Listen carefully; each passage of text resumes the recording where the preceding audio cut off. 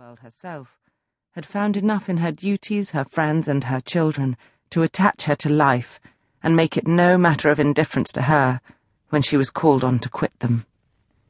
3 girls, the 2 eldest, 16 and 14, was an awful legacy for a mother to bequeath, an awful charge, rather, to confide to the authority and guidance of a conceited, silly father. She had, however, one very intimate friend, a sensible, deserving woman who had been brought by strong attachment to herself to settle close by her in the village of Kellynch, and on her kindness and advice Lady Elliot mainly relied for the best help and maintenance of the good principles and instruction which she had been anxiously giving her daughters. This friend and Sir Walter did not marry, whatever might have been anticipated on that head by their acquaintance. 13 years had passed away since Lady Elliot's death, and they were still near neighbours and intimate friends, and one remained a widower, the other a widow. That Lady Russell, of steady age and character, and extremely well provided for, should have no thought of a second marriage, needs no apology to the public, which is rather apt to be unreasonably discontented when a woman does marry again than when she does not. But Sir Walter's continuing in singleness requires explanation.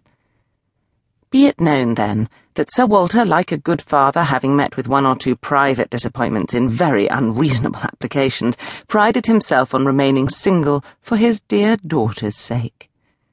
For one daughter, his eldest, he would really have given up anything which he had not been very much tempted to do.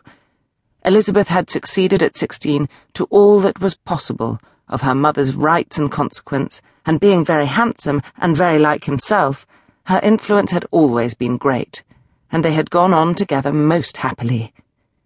His 2 other children were of very inferior value. Mary had acquired a little artificial importance by becoming Mrs. Charles Musgrove, but Anne, with an elegance of mind and sweetness of character which must have placed her high with any people of real understanding, was nobody with either her father or sister. Her word had no weight, her convenience was always to give way. She was only Anne.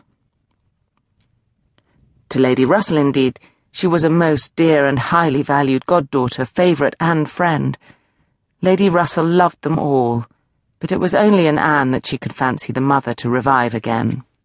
A few years before, Anne Elliot had been a very pretty girl, but her bloom had vanished early, and even at its height her father had found little to admire in her, so totally different were her delicate features and mild, dark eyes from his own. There could be nothing in them, now that she was faded and thin, to excite his esteem. He had never indulged much hope. He had now none of ever reading her name in any other page of his favourite work.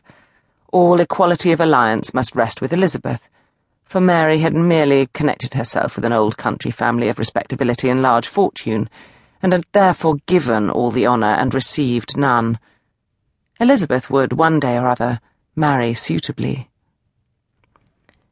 It sometimes happens that a woman is handsomer at 29 than she was 10 years before, and, generally speaking, if there has been neither ill health nor anxiety, it is a time of life at which scarcely any charm is lost. It was so with Elizabeth, still the same handsome Miss Elliot that she had begun to be 13 years ago. And Sir Walter might be excused, therefore, in forgetting her age, or at least be deemed only half a fool for thinking himself and Elizabeth as blooming as ever, amidst the wreck of the good looks of everybody else. For he could plainly see how old all the rest of his family and acquaintance were growing. Anne haggard, Mary coarse, every face in the neighbourhood worsting, and the rapid increase of the crow's foot about Lady Russell's temple had long been a distress to him. Elizabeth did not quite equal her father in personal contentment. 13 years had seen her mistress of Kellynch Hall, presiding and directing with a self-possession and decision which could never have given the idea of her being younger than she was. For 13 years had she been doing the honours and laying down the domestic law at home and leading the way to the chaise and four and walking immediately after Lady Russell out of all the drawing-rooms and dining-rooms in the country. 13 winters' revolving frosts had seen her opening every ball of credit which a scanty neighbourhood afforded, and 13 springs shone their blossoms as she travelled up to London with her father for a few weeks' annual enjoyment of the great world. She had the remembrance of all this. She had the consciousness of being 29, to give her some regrets and